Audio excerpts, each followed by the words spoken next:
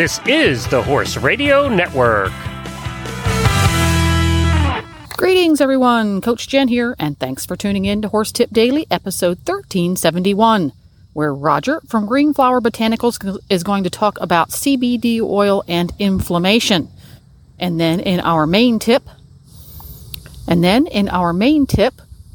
Christy Landwehr and Terry Williams from the Certified Horsemanship Association talk about helping horses who struggle with having both leads, left and right. You need them both, folks. And now our own Dr. Wendy Ying speaks with Roger from Green Flower Botanicals in a series we call CBD Oil 101. Well, in our continuing series about CBD oil, we're going to discuss how to use CBD oil to treat some chronic inflammatory diseases like EPM, Lyme, and fibromyalgia. Roger, how can CBD oil help us with these problems? Well, again, Wendy, CBD, again, probably one of its big claims to fame is its anti-inflammatory properties and anti-anxiety properties. A lot of people know about that. So it can be very effective for the type of issues that you're talking about. But also along with that, some people don't really recognize that CBD or cannabidiol, as it's actually the long form name, is a neuroprotectant. And so it works with the central nervous system, in the limbic and paralimbic system in the brain, and can be used, and it can be highly successful for all kinds of neurodegenerative conditions as well. Yeah, like the fibromyalgia in people and Lyme disease and EPM, that's all we think about those as neuro diseases, but also it's an inflammation of the nerves that's causing them to malfunction. So we need something more than just pain relief, and CBD oil can help with, like you're saying, to protect the nerves and cause them to be less, to fire less aggressively. Yeah, I mean, actually, you're getting, you're attacking it from several vantage points there. But, the interesting thing is that all those things that you're mentioning can really take people for a loop. It can be very difficult for them to find some kind of solution. So one of the things I would just say is, hey, it's really worth a try because we're seeing some incredible results out there with the kinds of things that you're mentioning. And if you're struggling and you can't find anything and everything you're trying is not working, do yourself a favor and get a hold of some CBD oil because it really could be a game changer for you. Well, that's great. And how can people find out more about Green Flower Botanical products? Sure. You just go to greenflowerbotanicals.com.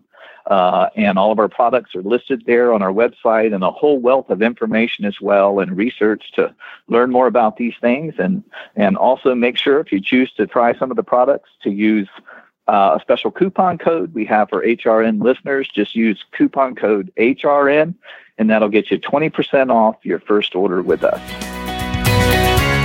If you show your horses, please check with your federation on the legal use of CBD oil.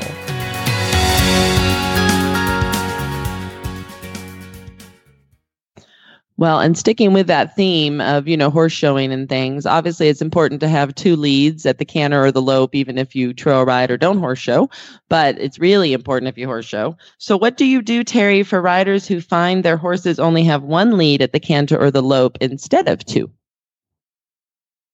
A lot of times it starts out with that can be a rider problem too. I mean, it could also be a horse issue. Sometimes horses are stiffer one direction than the other. So you have to work on bending and counterbending to help make them more flexible. Every horse should be able to move his hips and his shoulders as you ask. So basically, one thing to keep in mind that a lot of people out there, other than riding instructors, most riding instructors understand the concept is the lead comes from the hind end. And as a horse judge, when you're judging big classes, if that horse wasn't set up right, if he didn't move his hind end over, I knew he was going to miss his lead before they took that first step. And that would help me, spin around and catch the rest of them that missed your lead. Because you miss your lead, that's about 20 points off when you're thinking about it, and you're not going to place in that class.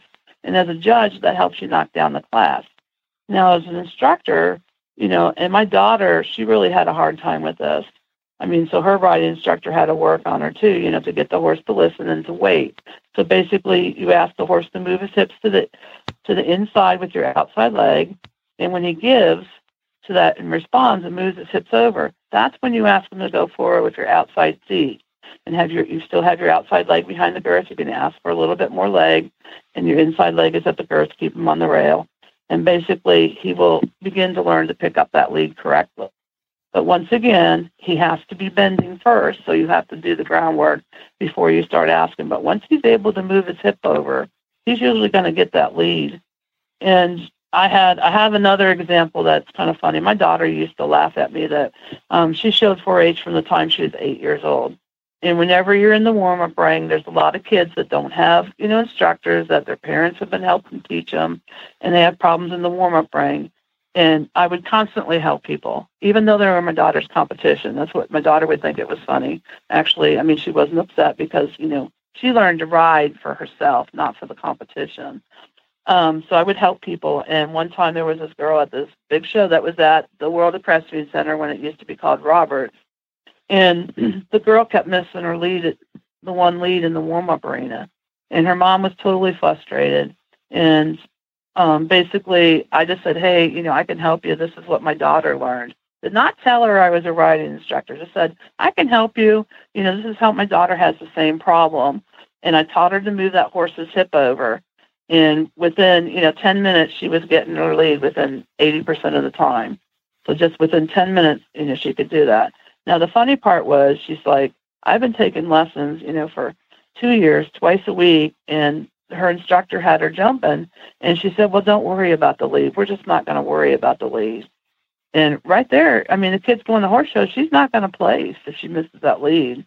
And so, I mean, basically with teaching her that and having the patience, and her horse was already, he was bending and everything. It was just it was pilot error is what I call it. So just encouraging her, and, she did well at that show. So should have took my business card and been an instructor, but I've never been in it for the money. I've been in it for the joy of teaching, if that makes sense.